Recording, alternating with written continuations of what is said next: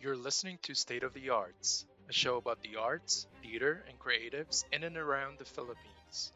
Located in the upcoming Circuit Performing Arts Theater in Circuit Makati, Makati's culture and entertainment district where something amazing is always on. On each episode, we invite industry leaders, arts practitioners, and audience members to talk about current events that shape and further the arts in the country. My name is Christopher. Together, let's talk art.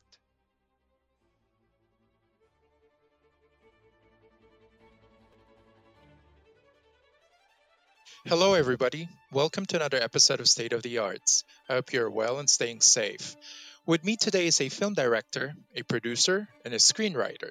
Celebrated for his works and has received numerous awards while based in Australia, he's back in the Philippines sharing his passion and gift for visual storytelling to the country. Since his return, he has been an in-demand director whose works represented some of the country's biggest companies like Procter& Gamble, Unilab, Nestle, McDonald's to name a few. Most recently, he helmed one of the most talked about films that was shown during the 2019 Metro Manila Film Festival and is currently one of the most watched Filipino films on the international streaming platform Netflix. An artist known for his distinctive cinematic style and flair for rich visuals and engaging storytelling, making him one of the most sought after directors we have today. Please join me in welcoming the very talented Carlo Ledesma. Welcome to the show, Carlo. Hi, Christopher. Thank you so much for having me, and thank you very much for that kind intro. Wow, I've Of never been course. hyped up as well as that. Thank you. Well, happy Halloween. Thanks very much. Oh, and like I said, it's an absolute pleasure to, I guess, virtually meet you and be a part of your podcast. Oh, likewise, the feeling is mutual. Thanks so much again for joining me for this episode. I know things are tight and busy, and I really appreciate you taking the time to talk with me today. Not a problem. Um, I'm excited for our listeners to learn about you and your work. Why don't we start by briefly letting them know how you got into the profession you're currently in? Okay. So I was well, if we were to run it back, and I guess I get asked this a lot, like what's my filmic journey or filmic story. Mm-hmm. It all started where I grew up, which was in Bacolod, which is down south. Um, I I grew up being blessed enough to have parents and a father especially who enjoyed photography and video making a lot. Like my dad was and is to this day still very much into gadgets. So when he got into photography, I kind of like me as a little boy would kind of just observe all the cool stuff he would shoot, and I kind of took a shine to the stuff he would shoot, and it got to such a point wherein eventually he would like give me his like beat up cameras, and I would kind of tinker with them and start shooting my own stuff. And that was that was kind of like my first exposure Mm-hmm. into the art of like visual storytelling. I realized that I actually loved making pictures at the time. I don't want to carbon date myself, but Sure. I was born at a time when film was still the medium of choice, both I see. for films and for photography.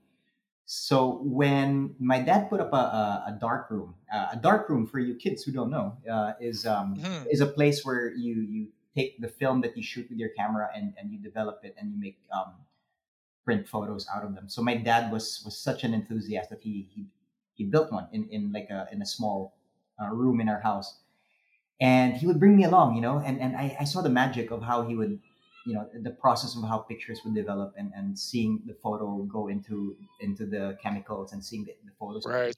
that was magic for me. That was like, oh my god, that is so cool. So Mm-hmm. I realized then that I wanted to do more of that, and eventually I did. Like when I got into college, one of my favorite courses was photography. I also put up my own little dark room in my house, in my bathroom actually.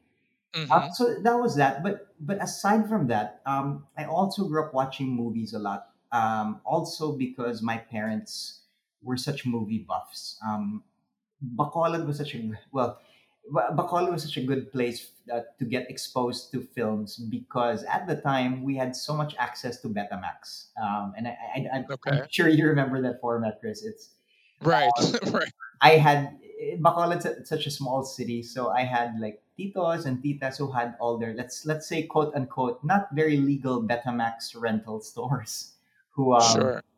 and I would just go into those stores and just rent Betamax tapes. So Hmm. it was through there that I was able to watch all these great '80s movies. I'm an '80s baby, so I Hmm. feel like that was such a good era to discover and learn about movies.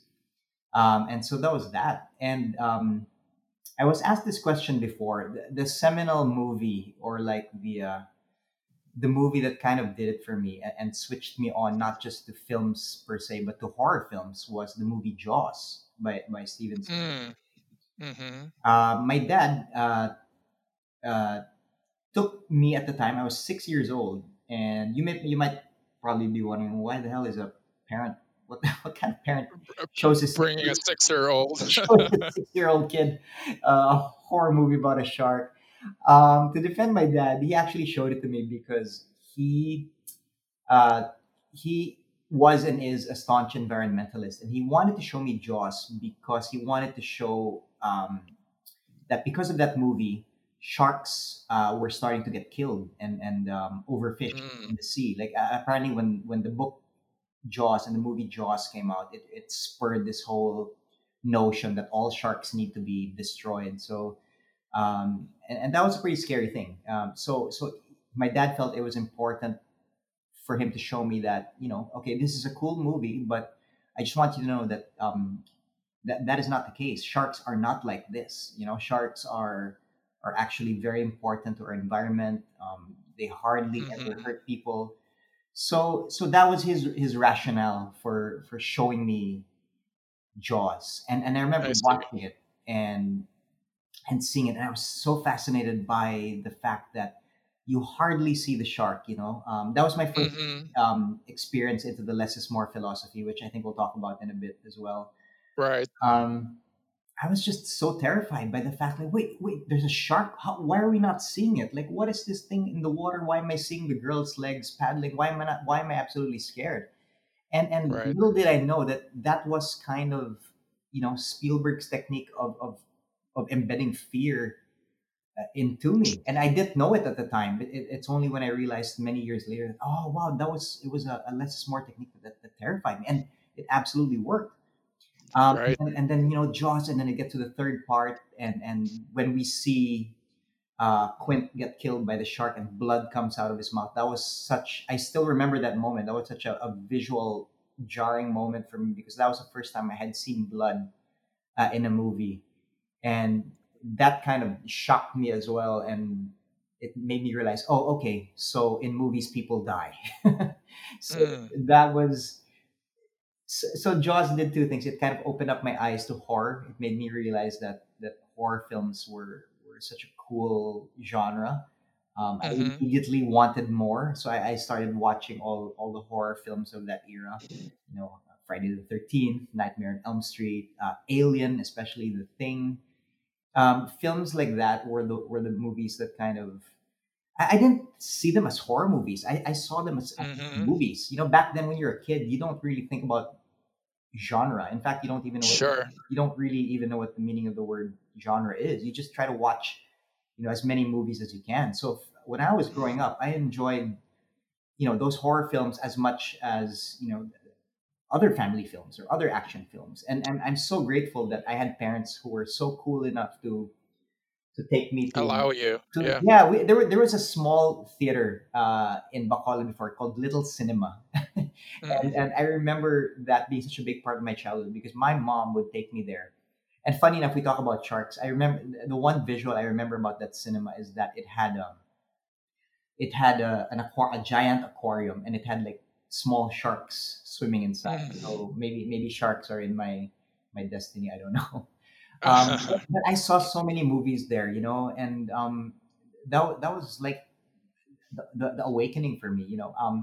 My mom took me to see Die Hard there when I was 10. So I Mm. guess you could say I had the coolest parents ever. my mom You do, my yes, mom, yeah. my mom loved Jackie Chan and Bruce Lee movies. If my dad liked like films like Jaws, my mom absolutely was an action movie junkie. She loved all those Jackie Chan films. So I saw Drunken Master, all the Bruce Lee films, Enter the Dragon, and that was all through my mom. So I'm very grateful that they were very open minded at the time to not filter all those movie experiences from me. So I see. yeah, that's pretty much my journey, and I Yeah, yeah. kind of segued What a into no, it's my. a fascinating story. I was just gonna say, if I didn't know you through the research that I've done, I'll be very surprised if you tell me after that story that you didn't end up as a filmmaker, because it seemed like you were almost being primed to be one from such an early age.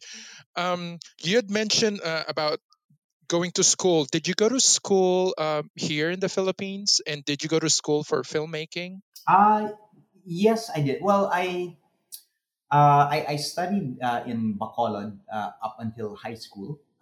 So that's another chapter of my filmmaking story as well, because up until my third year of high school, I actually didn't really know what a film director was, or what it entailed doing. But I was playing with my dad's video camera at the time, and shooting home Hmm. movies with my sisters, and making my sisters were my first actors, and they hated me for it.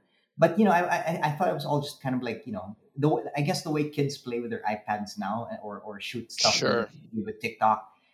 That, my dad's video 8 camera was my own version of that. So I never really knew that it could be something you would do for the rest of your life. But when I was in third year high school, my English teacher at the time offered my class two options for our finals. One was to do a paper on a topic I don't remember, and the other one was just to shoot a film.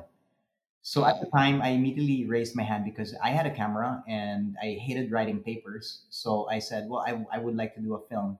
And when when the majority of my classmates saw me raise my hand and noticed that I wanted to do a film, all of them kind of like said, "We want to do a film with Carlo," because none of them wanted to do a paper. So Right. It seemed more fun. it seemed more fun, and you know what? It absolutely was. My first, I would say that was my first film, called Steven, named after, Mm. well, I named it after Steven Spielberg, about a new kid in school who gets bullied by the class assholes, and one night they accidentally kill him. But little do they know that he's actually alive, and as they bury him and as they leave his body in the forest, he actually comes back to life, and he starts to kill them one by one. And Oh wow. and it was absolutely fun. I didn't know what I had no idea what I was doing. None of us knew what I was doing. But you know what? We used tomato sauce for blood. Mm. We borrowed our classmate's car. We actually did a car chase. We fired a real shotgun, which we borrowed from a security guard, and it was just Hmm. and I think that's when I knew. Third year high school. I was like, Right. this is it for me. Like, this is my calling. Like, um, this is absolutely the the thing I want to do for the rest of my life. Because I remember watching the film, which was terrible. Watching the film in front of our class, and everybody burst into applause, because I guess at the time they had never seen anything done like it. And we Sure. and they realized, oh man, this is absolutely, editing, and I did my own music with some cheap synthesizer. And that's Hmm. when I knew I wanted to take it seriously. So when I got to college in Manila, I studied at De La Salle. I majored in communication arts.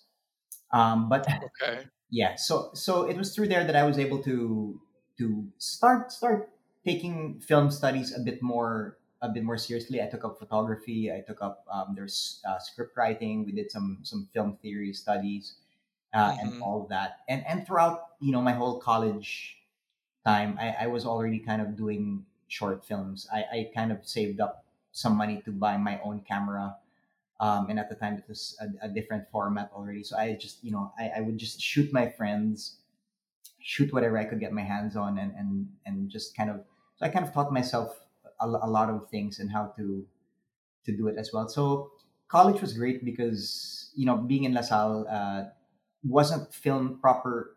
Would you say quote unquote formal film school per se? But it was more Sure. the experience of being in college that I was Right. able to meet um, people who loved films as well. I think moving to Manila made me meet and encounter all these other people that were so passionate about movies as well. So it kind of opened up my mind to that world, and because of that, I was able to learn a lot I more. see. Got it. And when did you move to Australia? Was your move academic or work related or totally something else? I moved to Australia 2004, and at the time, I was already working as a producer slash director slash host for a TV show called Game Plan. And Okay. that was another film school for me because I trained under Game Plan. Was produced by Pro Productions, which is run by Cheche Lazaro, as you know. And for me, that was like a very important chapter, like in my film, I guess, education, because that was when I learned how to write, a proper story, do a proper edit, shoot with more cameras as well. So I was doing that for a while. I was doing it for about 7 years, and I remember Hmm. just being very, I guess, being very, what's the word, naiinip ba, or just being restless because I felt like, okay, Okay. I'm having a, I'm having a great time, traveling the Philippines and doing these stories for Game Plan, but I felt like I wanted to kind of see the world and just try something else. So I enrolled at the University of Sydney, and this time I said, okay, if I'm going to study overseas, it'll be an absolutely specific thing to what I want, which is film studies.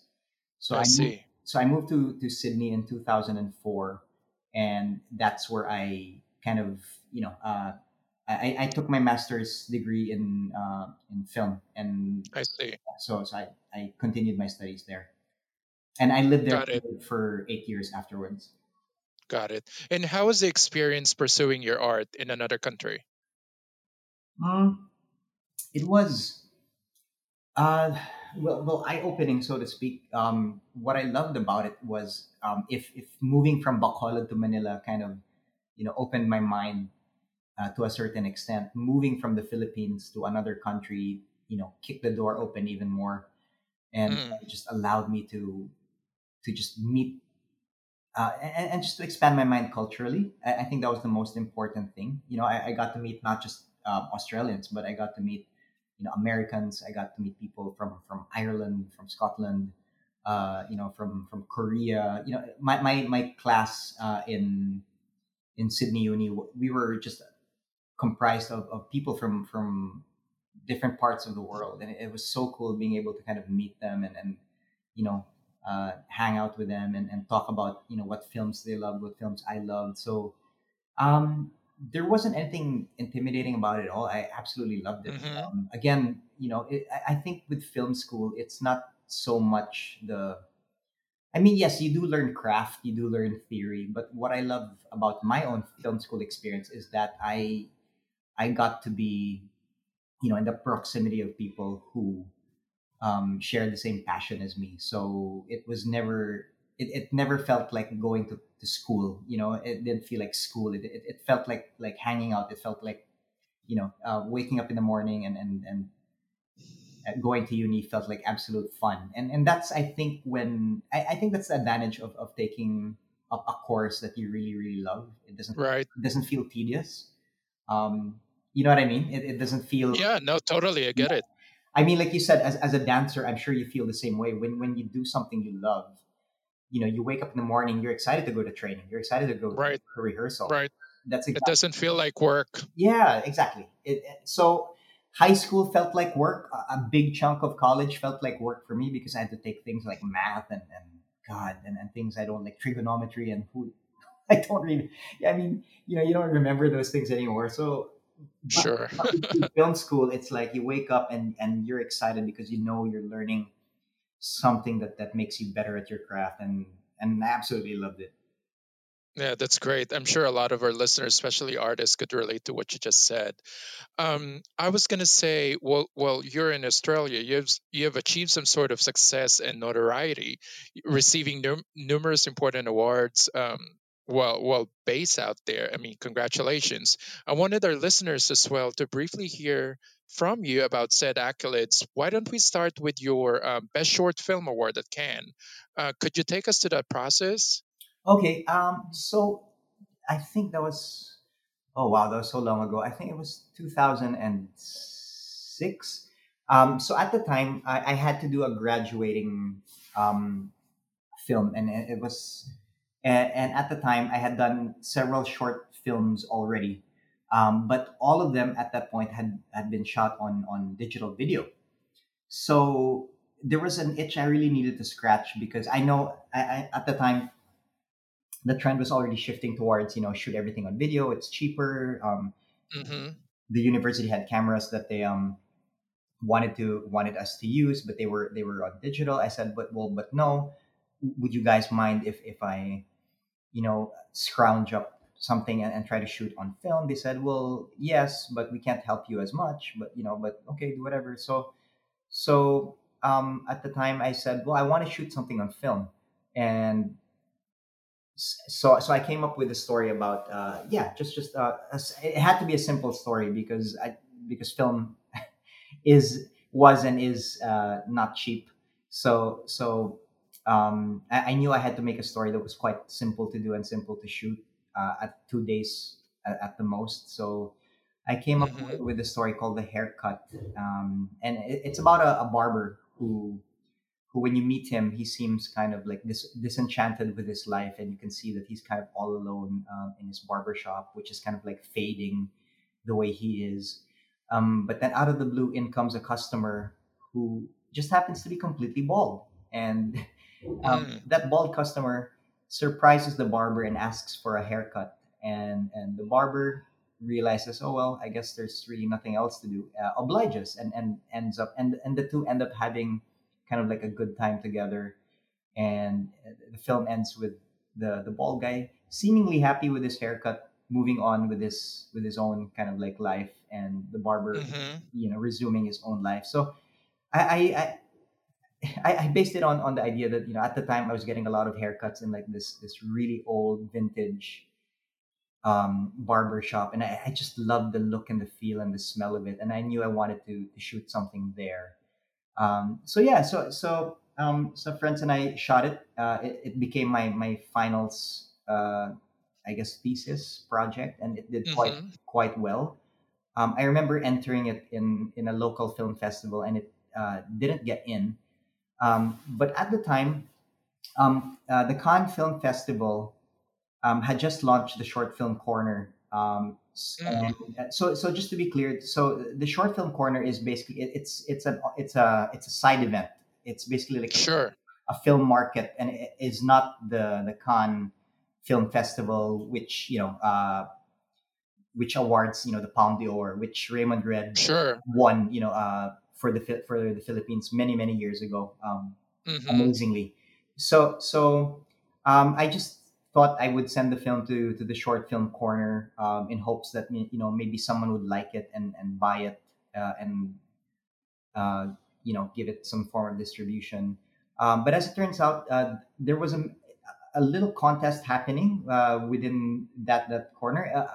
A channel at the time called the Mini Movie Channel in Europe had seen it, and they said, "Oh, we love this film. We want to give it an award." So they named it Nice. best short film, which was quite nice.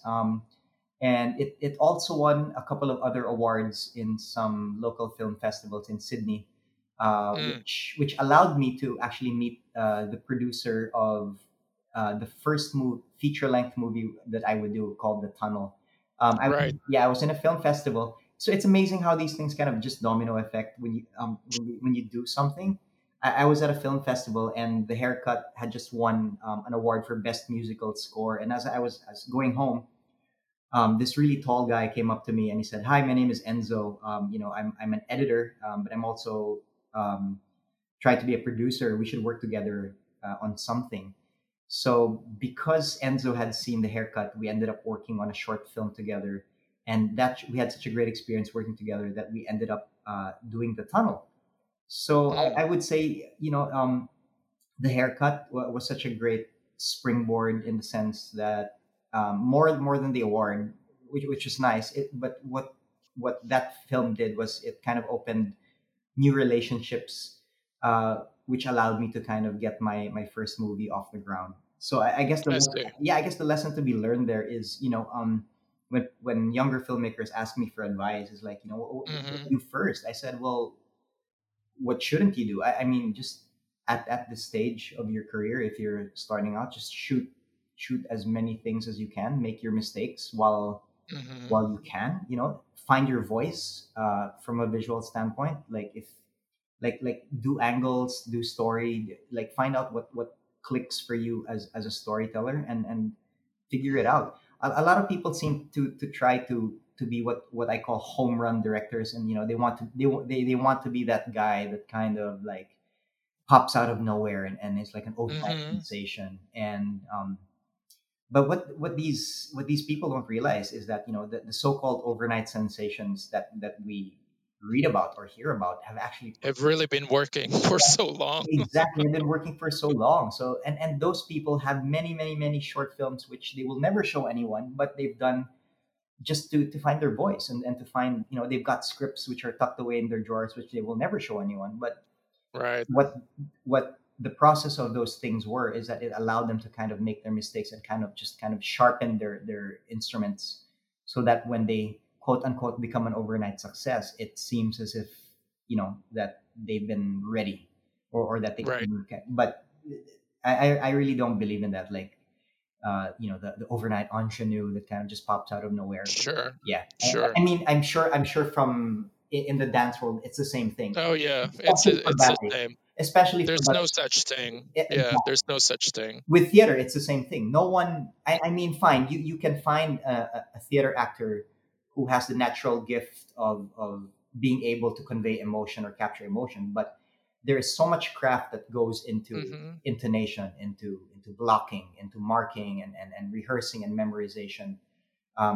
You know what I mean? So No, yeah, totally. And a lot of that really, at least on from my own experience, is being at the right place at the right time. The opportunities as an artist that I was able to do and experience wouldn't I wouldn't have had those had I not been in the right place at the right time. I mean, perfect example is Leah Salonga. She has been doing. I mean, she's been a theater actor since she was, I don't know, 4. exactly. And she really, when she was discovered, people thought that, oh my goodness, where have you been hiding all this time?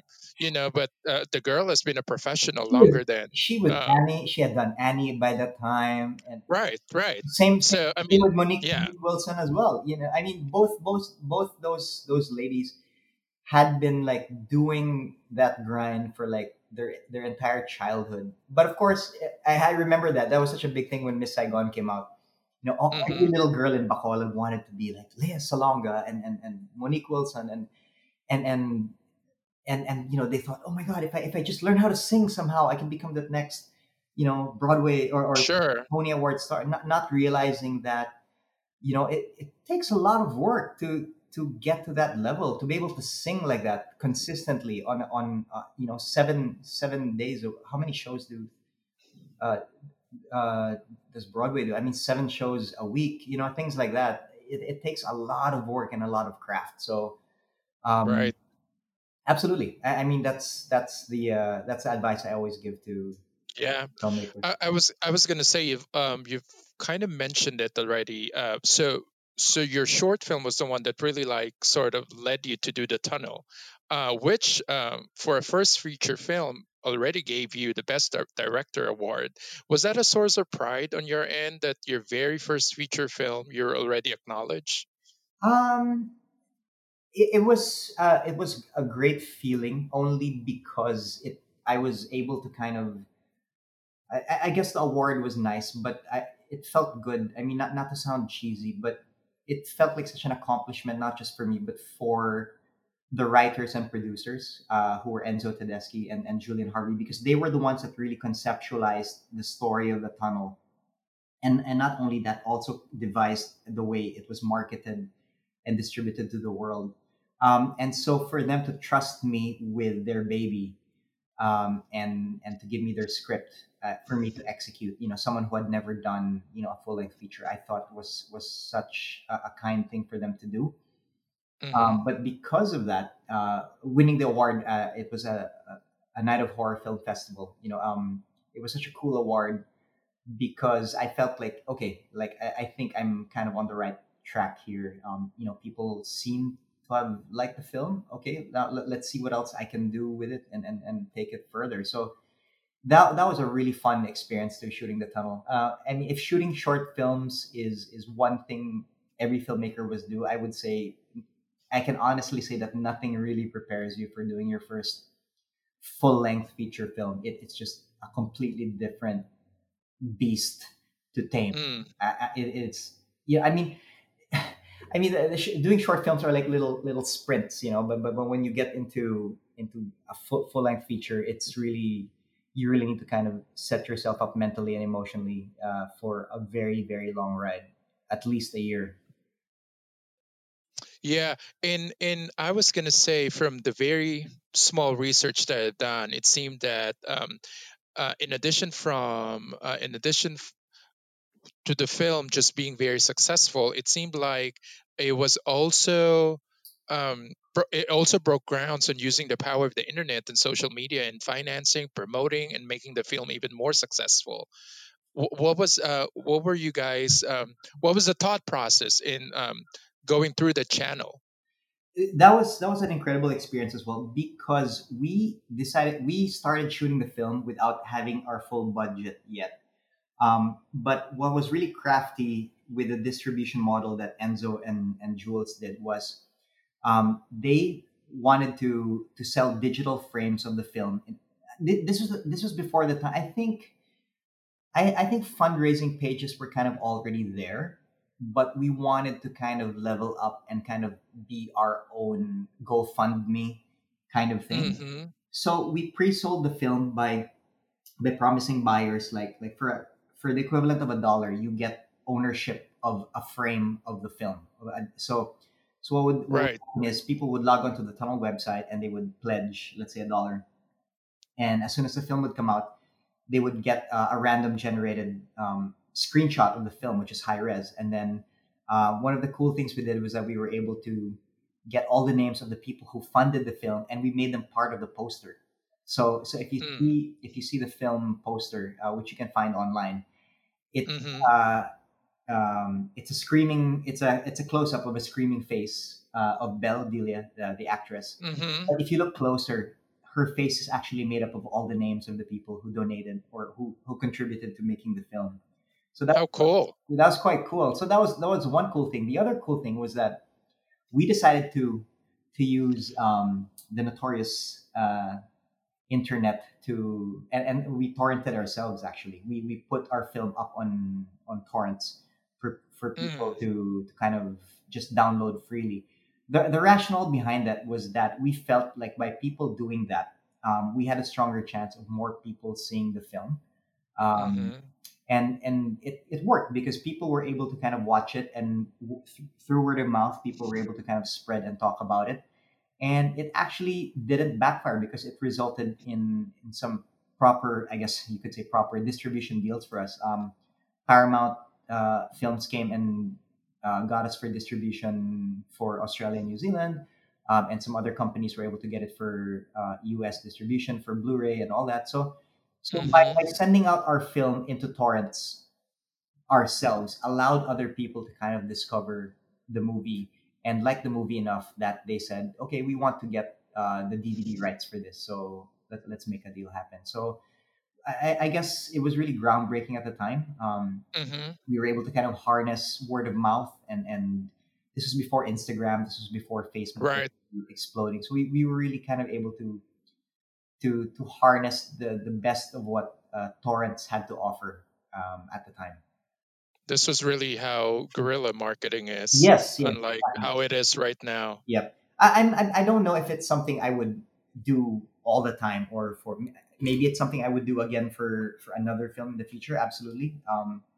But I'm not saying it's the way or the right way, but it's a way. I mean Mm-hmm. that's something aspiring filmmakers can do. Especially in this day and age, people are streaming everything now, and watching everything on their mobiles and on their laptops. So why not work with that as opposed to against that? Right, right. And I was gonna say, when did you then decide that you wanted to be Philippine based or move back? Okay. So the tunnel had just come out, and at the time, my wife and I, it was such a momentous year. The tunnel came out. I got married.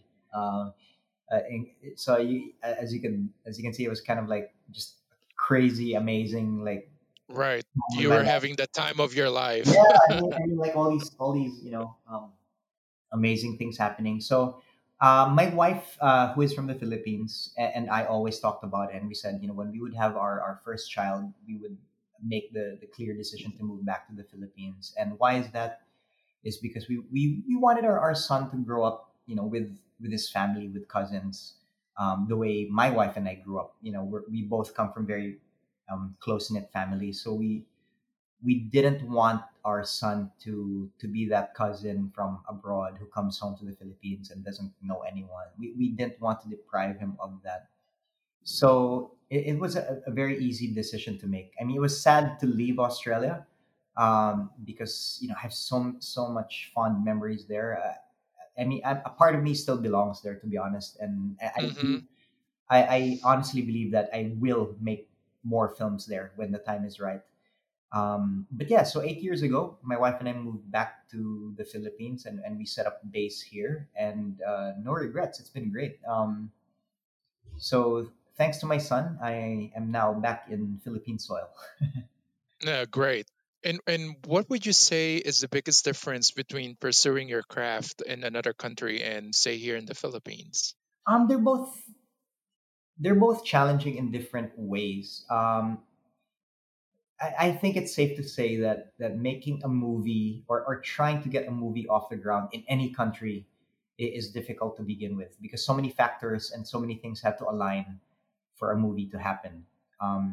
It took me many many years to get my second feature film, which is Sonod, off the ground or happening, Mm-hmm. because I had all these different um, starts, and then I had all these other opportunities which I thought would happen, but didn't. But then that is the nature of movie making. It's that Okay.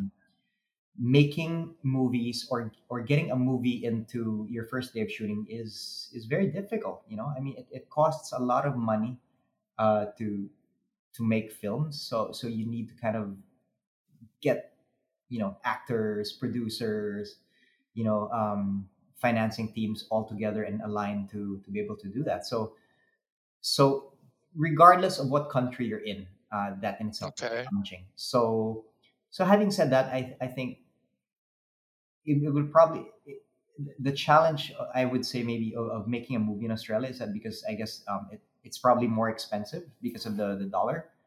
Um, Mm-hmm.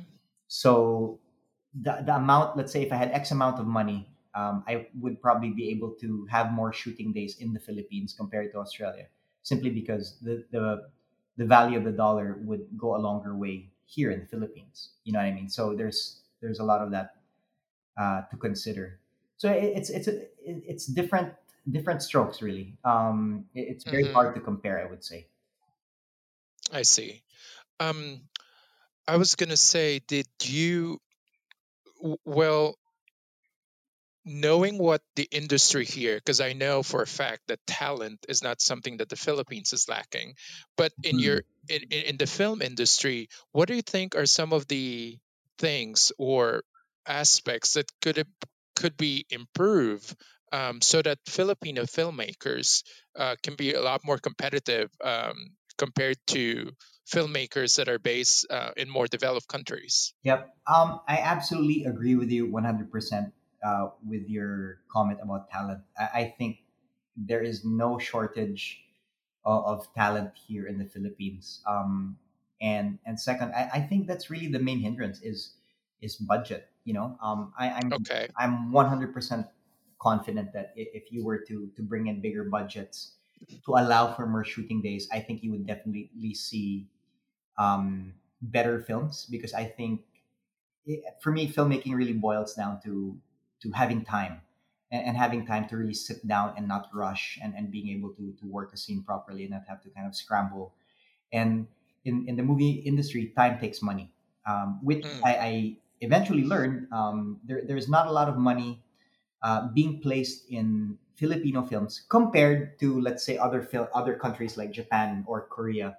um, okay. you look at films from Korea, or I watch movies from Korea, and I many times I'm just shaking my head. It's like, oh my god, like wow, like how there was clearly a lot of budget behind that. Like, like Mm-hmm. Train to Busan, when Train to Busan came out, I was like, what the like, how Mm-hmm. did they? Oh, like, oh my god, and films like the movies that Bong Joon Ho would do, like The Host. When The Host came out, Sure. yeah, I remember watching it. I was like, oh my god, like the CG is incredible. Like, how, and when I would research and go to Wikipedia and try to find, like, the budgets that these countries have are just so much more than what we get to kind of work with in the Philippines. Mm-hmm.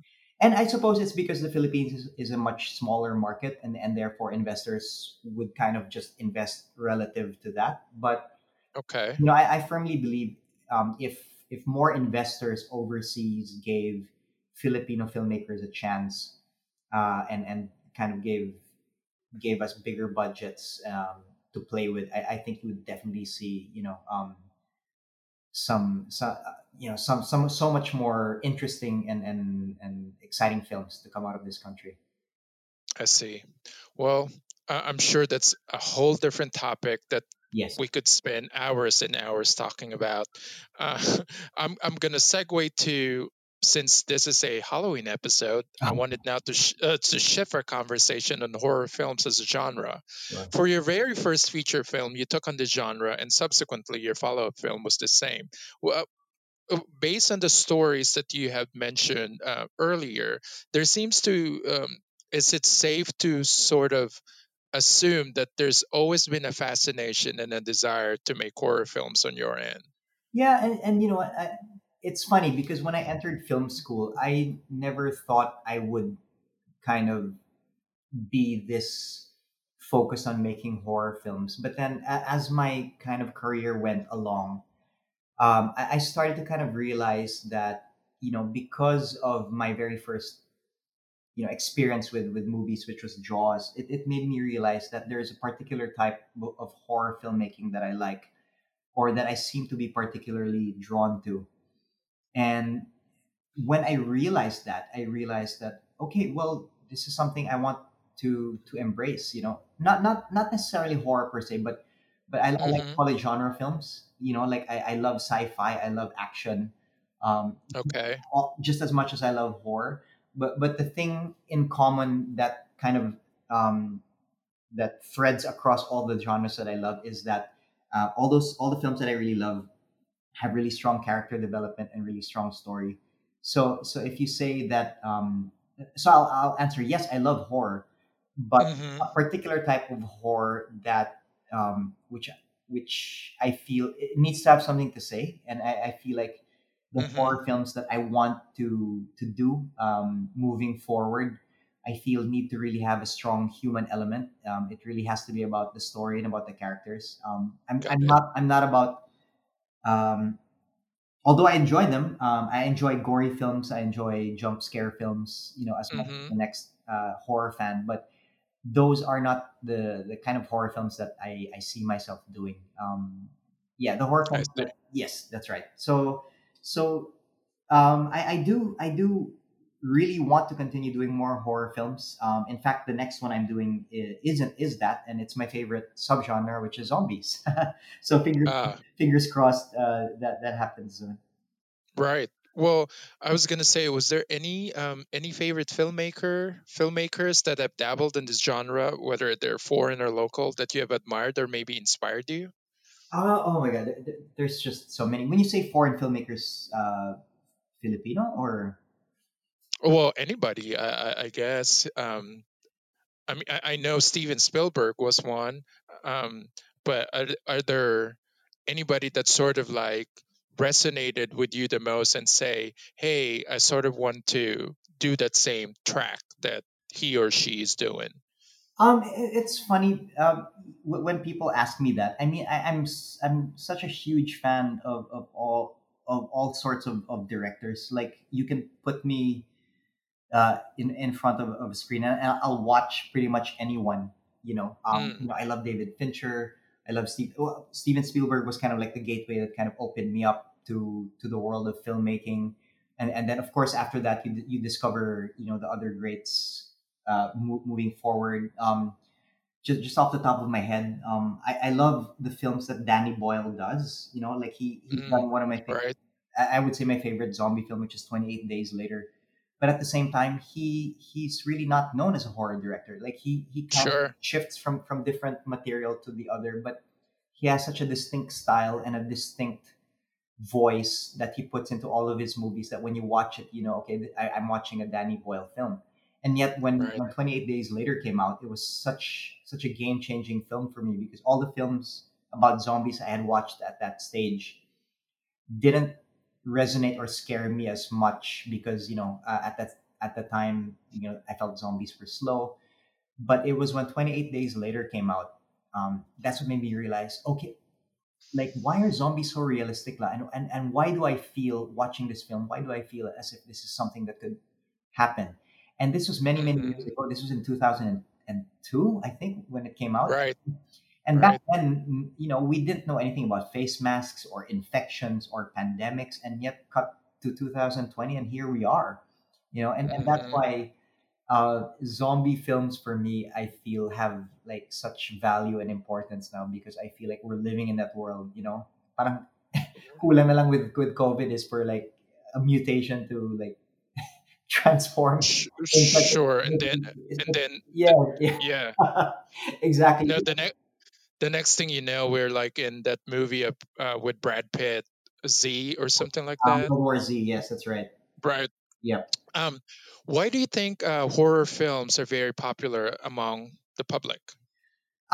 Because I think it is absolutely healthy for people to get scared in the cinema, or I Hmm. think we need horror films, and I speak very strongly of this. I get a lot of funny comments from relatives. They're like, "Oh, Carla, I don't want to watch your film because I hate scary movies." They always tell me that I can't Hmm. stand it because when I ask them why, they say, "Well, it's because I don't like to be scared. It stresses me out and all that." Um, and then I absolutely accept and understand their opinions, but I'm of the opinion that I think horror films are something we need, only because by being scared. And this is something I discovered watching horror films as a kid and then growing up. When I was a kid, I would watch all these horror films, on Betamax and these. Hmm. But by doing that, I realized, it would make me braver in the real world. Yeah, by being scared in the safe confines of my room or in the movie house, I was able to kind of like face my real world fears with a lot more balance and a lot more even headedness, so to speak. So I Hmm. think people love horror because I think being scared or being frightful is as natural a reaction as being kilig, being happy, and being sad. I mean, fear. Okay. I think fear is something we all need to feel, and I think fear is something we all feel now, especially in today's world. So I think more than ever, I think horror films are more important because wouldn't you much rather get scared in a make believe world rather than be In real life. than in real life? Well, that's how I see it. I actually turn to horror films now when I get stressed with what's happening with the U.S. elections or our own government. Sure, sure. I'm like, screw this. The world's crazy. I'm gonna watch a horror film. So Right, right. a lot of people watch K dramas. I'm like, oh yeah, that's all well and good, but uh, I'm gonna watch. That's I'm gonna watch something scary.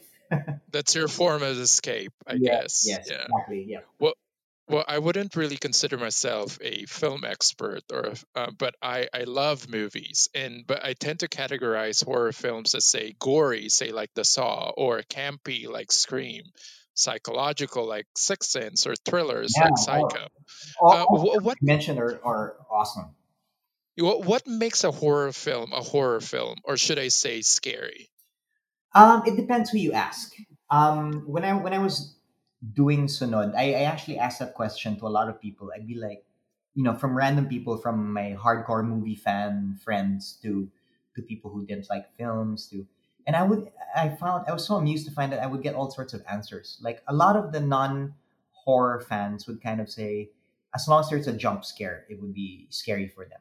For them, a horror film equated to being having a jump scare or getting a jump scare, every 5 minutes into the film. Mm, Whereas I noticed a lot of horror connoisseurs or fans of horror much preferred the films that kind of left more of an unsettling feeling in your gut. Not so much jump scares, but more of just like just something bothersome or unsettling in them. So it really depends who you ask. mm-hmm. Me personally, I think what makes a horror film scary is when you think about it days after you've watched it.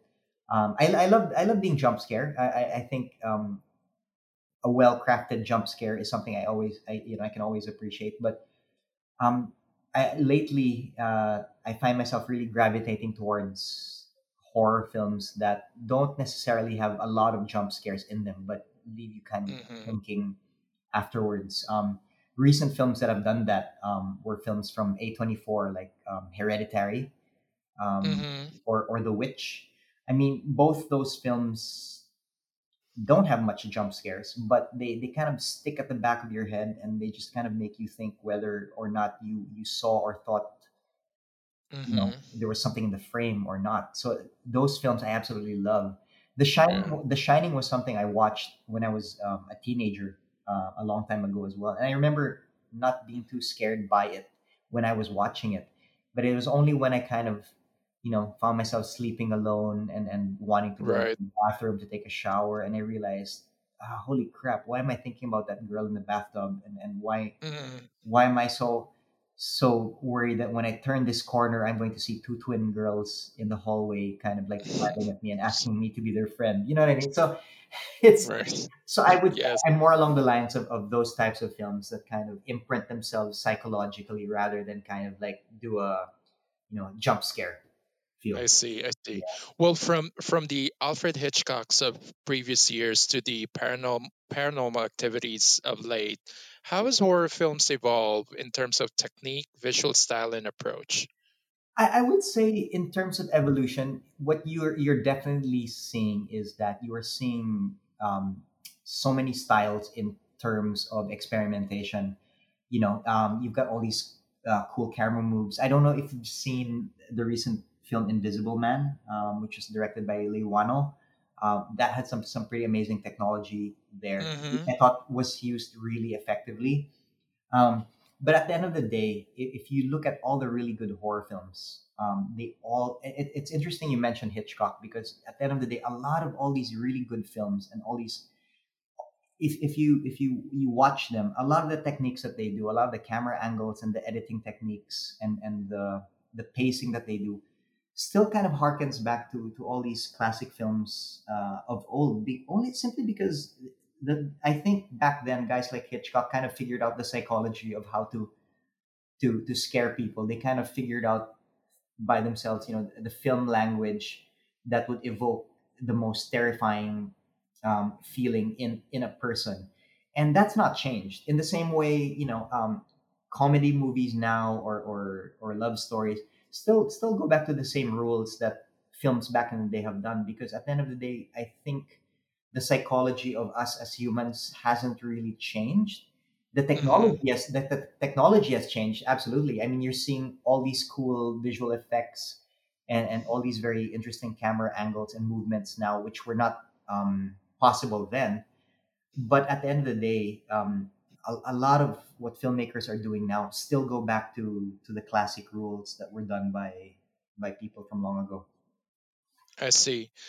In the Philippine context, there seems to be a formula as far as horror films are concerned. Would you say that this assessment is correct? When you say formula, what do you mean? Well, um, at least the films that I've seen or I've known of, it's always like about a particular um, uh, culture thing or a belief Yeah. or a legend, and it always is somebody that the protagonist is always the one that's sort of like creating chaos among Mm, everybody else mm. up until that sort of like um, tradition is resolved, and then it all like finishes or comes together at the end. um, Right, right, so right. I'm not sure if if that's more market driven because that's what the audiences are really looking for or used to, or is it because it's culture driven? That's what we as Filipinos are more familiar with, so that's what we tend to sort of consume and appreciate better. That's a really good point. You're probably right in the sense that I think culturally, we as a nation have so much lore and so much like interesting mythologies and legends and creatures that, in fact, I would say, how can we not want to tell these stories? About all these mythologies that we have. In fact, I feel like we need more of it, Hmm. but in a fresh way. Like, I think there have been a lot of stories about aswangs already, but like, how would we, moving forward into the future, how could we kind of put that in a fresh new way of telling, and things like that. So absolutely, I think it's not an accident that a lot of Filipino movies seem to follow the formula of tradition or lore, only because simply because we have a lot of it. And I think studios like that comfort level because they know, okay, sige, kung gagawa tayo ng, movie about, let's say, multo or a tiyanak, people will go to see it because they know of it. It was told to them by their grandmothers or mothers. Right. So there's that familiarity. So I'm all Hmm. for that because I think the Philippines has such a unique culture that I think feeling ko kulang pa eh. I think there's still a lot more that we can say. What I would say actually is, and I'm glad it doesn't really seem to happen anymore. I think there was a time when a lot of Filipino horror films were trying to kind of emulate Japanese horror or J horror, which which I, Okay. which I think was fine. But at the same time, I felt, I felt that there was so much more we could do as a country. We have our own multo. We have our own, aswangs and mythological creatures. We don't really need to do a film about, uh, that's similar to The Ring or things Right. like that. But at the time, that was such a trend. There had to be that J horror feel. I feel we as a country have a lot more in common with I think Spanish horror or Mexican horror. You Hmm. know what I mean? Because of Hmm. our Catholic upbringing. I love horror films like, well, from Mexico there was the Devil's Backbone by Guillermo del Toro. Um, Hmm. there was The Orphanage from Spain, which is one of my favorite films of all time. That film is It's so scary. it's scary, but do you remember it? There's hardly any jump scares. Yes, but it's very It's scary. very scary, and my favorite scene there, and if you remember this, is when she plays hide and seek, and she's counting Hmm. she's counting 1 to 10, and every time the camera pans, you see the ghost kids kind of get closer and closer to, and notice Hmm. how that is not a jump scare. That is the camera just rolling in one take and letting your imagination do the trick. You can't see the kids' faces there, and it's absolutely terrifying. And that's what I mean is that, horror can be done in so many ways, and for me that is the sort of horror that I absolutely love because not only did it not have, rely on jump scares, but it was Hmm. also about character and about, you know uh, children and family and orphans, and there was such a rich story behind it that that you absolutely kind of invest yourself into. So me personally, I feel because of our Catholic and Spanish upbringing, I think we can relate a lot more to films from Spain and Mexico, to be honest, more than, let's say, Japan. I see. Well, I hate to put you on the spot, but was there any Filipino directed horror film that have stuck with you long after you've seen the movie? Or you're still sort of like talking about or mentioning whenever you talk to different people about horror films? Okay, it's great you ask that, because I do have one film which up to this day still sticks to me and absolutely terrifies me. But I think it's only because I watched it when I was very, very, very young. So to be honest, I haven't seen it in years, so I don't know how it's aged. But I remember watching one of the early Shake, Rattle, and Roll movies, and there was an episode there called Halimaw sa Banga, and it was about basically an entity or a demon that lived inside a giant baul, and Mm-hmm. and she would just kind of pounce on whoever would be near her. And I still remember I remember watching it. So if you're asking me what movie sticks with me up to this day, Mm-hmm. that is my clear answer, because to this day I cannot pass a baul or a banga without kind of like getting goosebumps up my neck. Now I don't know if that Mm-hmm. movie has aged well or not, and to be I honest, and see. I apologize, I don't even remember who the director was. Was it Pekka Galaga? I'm not sure. All I remember is the long, creepy long hair of the monster in that baul, and her long nails, and it freaked the shit out of me when I was a kid. And my cousins too, and my grandmother's house had all these bauls and bangas like around her house, and we would just be so terrified of passing through all of them at night. So there you go. I mean, that is, I think, a clear example of being able to do something that sticks to you even after you've left the cinema. But I think it's because I watched it as a kid, and to this day I still get goosebumps thinking about it. I see. I quickly Googled it. It's the director is Christopher De Leon and Mario O'Hara. Christopher De Leon, the actor. I think Oh so. wow, That's okay. that's who Oh, that's Mario who O'Hara. was Yes. Okay. acknowledged. Okay. There you go. Well, nice. Okay. Well, there you It go. was a 1986 Yes. film. That's right. It was 1986, and I remember that my cousins and I watched it in little. We watched it in Makati Cinema Square, Hmm. and we were just so terrified by it. And it didn't help that commercials of the trailer kept on showing on TV. So every time we would watch TV, we would see the long fingernails of the Halimao kind of just and it just, yeah, it freaked us out. Right. I think I have a similar sort of experience. Yours, yeah. The Filipino horror movie that have stuck with me, and I cannot forget about it, was the one of the very first Shake, Rattle, and Roll, and it was a Peke Galiaga one. It was the one. It was Aswang. Mm. It was with Richard Gomez and Manilyn. Something about this girl invited her to a fiesta back Yeah, and home. she was the main course. Yes, Yes, yes. yes, I yes. remember that. Yes, And that's and right. I remember that I refused to go to any fiestas in the provinces after that. Because Uh, that's right. That's right. but And there were some anyway, really yeah. good things that came out of the Shake, Rattle, and Roll series. So there are some really great gems out there. So I think I really wish more people would throw more support behind Filipino horror films, because we have such a rich history, we have such a rich culture. So and we just need budget, we just need time and money to really make films that can kind of hold up and match against films from our neighboring countries. Hmm. Well, I sort of wanted to quickly touch on your visual philosophy as far as filmmaking. We've talked about and you've mentioned about less is more. How has sticking to this philosophy helped shape the overall quality of your work?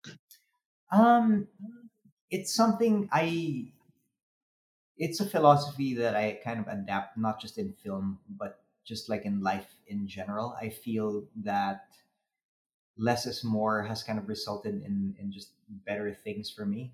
Might not be the case with everyone, but now with regards to film, I find that with horror films especially, I find that by revealing less, and this was something I kind of just developed on my own. Again, I'm not saying it's the right way, but I'm just saying Mm-hmm. I found that as I grew up and moved through my life watching horror films, I found that horror films stopped being scary for me once was shown what the creature was or what the monster was. And that Mm-hmm. usually happens like in the second act or in the third act. And I would stop being scared and be like, oh, okay, it's just a CG monster and whatnot. So that was a lesson I learned a lot watching Jaws, and Alien was another one, only because you see so little of the evil that kind of hunts, the characters, and because of that, you as a viewer imagine things more rather than just kind of absorbing um, what you're seeing right away. There are a lot of films which are great, which are flat out just horror. From the first scene, you kind of know what the monster is. But I Mm-hmm. find that those films tend to not be scary for me. I like having things buried in the shadows for as long as possible. Mm-hmm. I love films like I said, Hereditary, where you're watching a wide shot and the camera doesn't cut, Right. and you're seeing a room, and your eyes are like, why is the director not cutting? What's going on? And your eyes kind of like look around to see, am I supposed to be looking at something? I Mm-hmm. like horror films that kind of make your mind work a little bit, which is why in fact when the movie Blair Witch Project came out, I thought it was Mm-hmm. absolutely groundbreaking. I mean, it gets talked. Sure. I mean, it gets talked about now as something. People seem to give found footage a bad rap, but I remember when we were making the tunnel. I mean, Blair Witch Mm-hmm. was like um, the standard that we kind of looked up to. We were so appreciative of what Blair Witch Project did because no one really knew what it was, and Right. you never see anything. I mean, not many people like it because it was nauseating. It's handheld, but the way it managed to trick you and implant the idea in your head that there was something out there Mm-hmm. hunting you without showing anything, even up to the very last shot. All you see is the shot of the guy's back turned, and then suddenly the camera Mm-hmm. just kind of gets knocked down. You never see anything, and yet, why is that movie still being talked about to this day?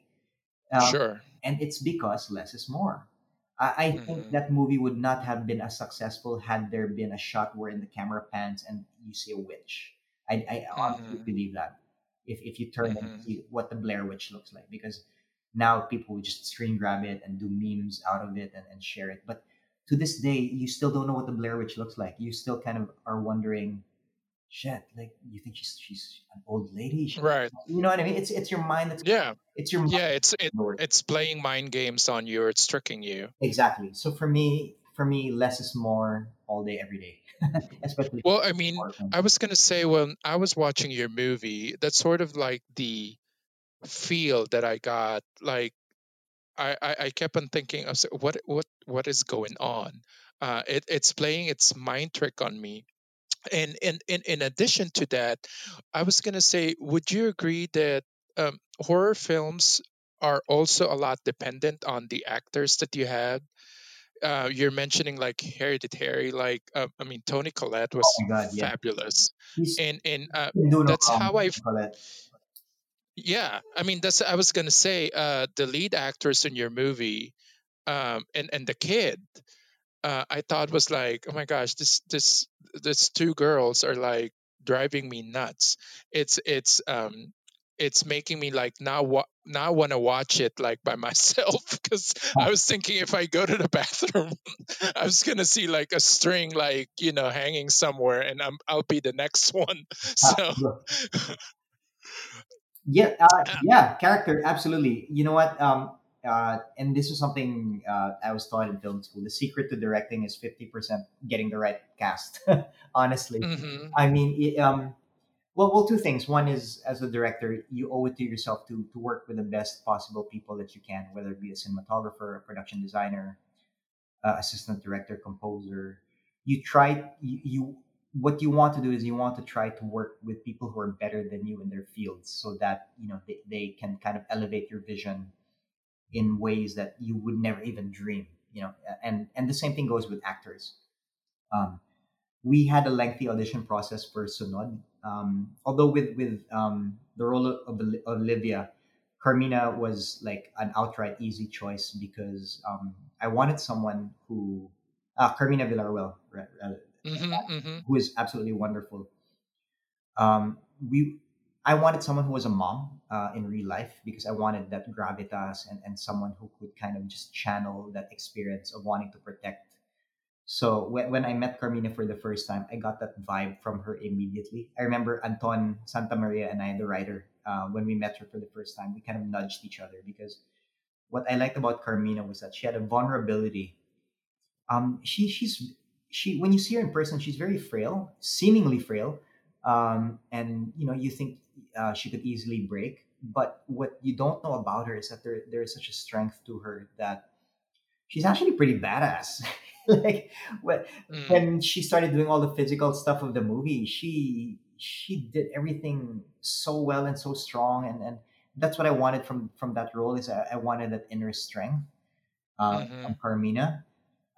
With the role of Anel, we had a lengthy audition process. I think we looked at 100 child actors for the Mm-hmm. role, and we kept on coming back to Crystal Brimner, because she was just a standout in her auditions. Mm-hmm. And again, She's a great actress. Yeah. again, she was someone who had already done many a film. She did Eric Matty's Honor Thy Father many years Yeah. ago. She'd done theater. She was Annie in a local Mm-hmm. production. So it's not like she was an overnight sensation. Again, going back to our conversation earlier, this is a girl who's worked on her craft ever since she was a little child. So by the time she came to us, she could just easily switch into her character seamlessly, and she was great. Both of them were fantastic, and that was such a blessing for me as a director, because yeah, we didn't have many days to shoot, so I needed actors who could be able to just nail the take in as little takes as possible, and thankfully, thanks to both of them, they were able to do that for me. Great. I was gonna say too that your film has an overall sleek or visual quality to it. Was that always intentional on your end, or that's really your style? It's a style that I would say. Oh, thank you for that. It's a style that I would say I'm really trying to develop and still improve on. Like I said, I'm a fan of classical horror or classical films per se. If you notice, there's not a lot of flash cuts or handheld shaky camera movement. Mm-hmm. Maybe I got that out of the way with the tunnel already. but Right. but for Synod, I knew I wanted it very much to feel like a Spanish Gothic modern horror film. So I was very lucky to work with Erickson Navarro, the production designer, and Michael David, of course, the director of photography, and they were able to kind of really help me execute the vision I wanted. Where I didn't, I just wanted everything to feel clean. I wanted everything to have just a nice sense of calmness and cleanliness, and then slowly let the unsettling elements kind of seep into the movie slowly. I didn't want the camera to be distracting, which is why, if you notice, I don't move the camera a lot in that film. Very very seldom that I move it. So and Maiko is so talented in giving me shots that even if the camera's not moving, it looks like a painting, and it looks so beautifully lit. So Mm-hmm. yeah, both of them won awards at the Metro Manila Film Festival, and very much deserved, I think, for those two, for Erickson and Michael. Fantastic. When audiences see your work, is there one thing that you hope they take away with, and what would that be?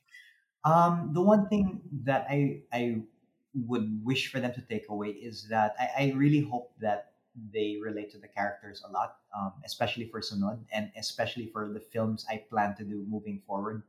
I've come to realize that I want to make movies that have strong human elements in them. I don't want to make a movie just for the sake of doing something quote unquote scary. Like if I do another horror film, there really has to be a strong human element behind it, and there has to be such a strong, character development and something there. And I want audiences to look at the film and see a bit of themselves in at least one character. And for me, those are the horror films that I love, and it's something also that I hope viewers will love in my movies as well. Fantastic. Well, Carlo, this has been so wonderful. I wish we could like talk so much longer. Maybe we'll have a part two. Who knows? Anytime. I was gonna. Thank you for your questions, man. They were great. Oh, of course, And yeah. as an artist yourself, I really appreciate that you understand and you can totally relate to the process as well, because I'm sure you guys, with dance and the theater, have very similar values and mindsets as well. So I Oh, yeah, much totally. appreciate it. Yeah. Of course. Well, before I let you go, I was just gonna say I have one last question. What are you looking forward to the most once a sense of normalcy is back? Oh, to be honest, I cannot wait to go back into a movie theater and just watch a movie Mm. with a tub of popcorn, without a mask, and just have a good time with my wife and my kids. That is the thing I absolutely miss the most. Uh, Watching a that, movie that watching a movie right, that's supposed to be seen.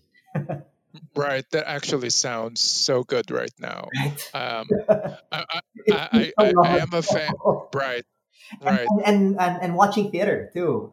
I mean, right. just seeing a live performance, whether it be a concert or a play or a dance, just being able to see art performed live or on a big screen, I think is something we all miss, right? And Correct. it'll come. I believe it. It will happen. I believe it too. It will come. I think that is all the time we have for today. This has been great. Thank you so much for joining me and letting us have a short glimpse of your everyday artistic life. It's been wonderful and it's truly been great. Thank you. For our listeners who are interested in asking some follow up questions, please leave them in the comment section and we'll try to send this to Carla and get back to you. Thank you, Carla. Good luck with everything. Thank you, I look Christopher. Thank forward you. I look forward to your next film, and I'm sure it'll be a great success. And once things are more relaxed, maybe we would definitely love to have you maybe scream some of your works at the new Performing Arts Center. Maybe a Filipino audience can now see the tunnel. That would be amazing. I would love to screen for you guys when everything's finally open again. Thank you. Fantastic. Well, thank you so much. All right. See you. Thank you. Okay, Bye. bye. If you enjoyed today's episode, please don't forget to subscribe on your favorite channels. State of the Arts is a weekly podcast and it's available on Spotify, iTunes, and Google Play. We're also on Facebook and Twitter with the handle at State of the Arts PH. Share with your friends, family, and fellow arts aficionados and help us get the word out. For the latest news, including construction timeline and updates on Circuit Performing Arts Theater, follow our sponsor affiliate Facebook and Instagram pages, Circuit Makati and Make It Makati. Thank you for joining me today. Till next time.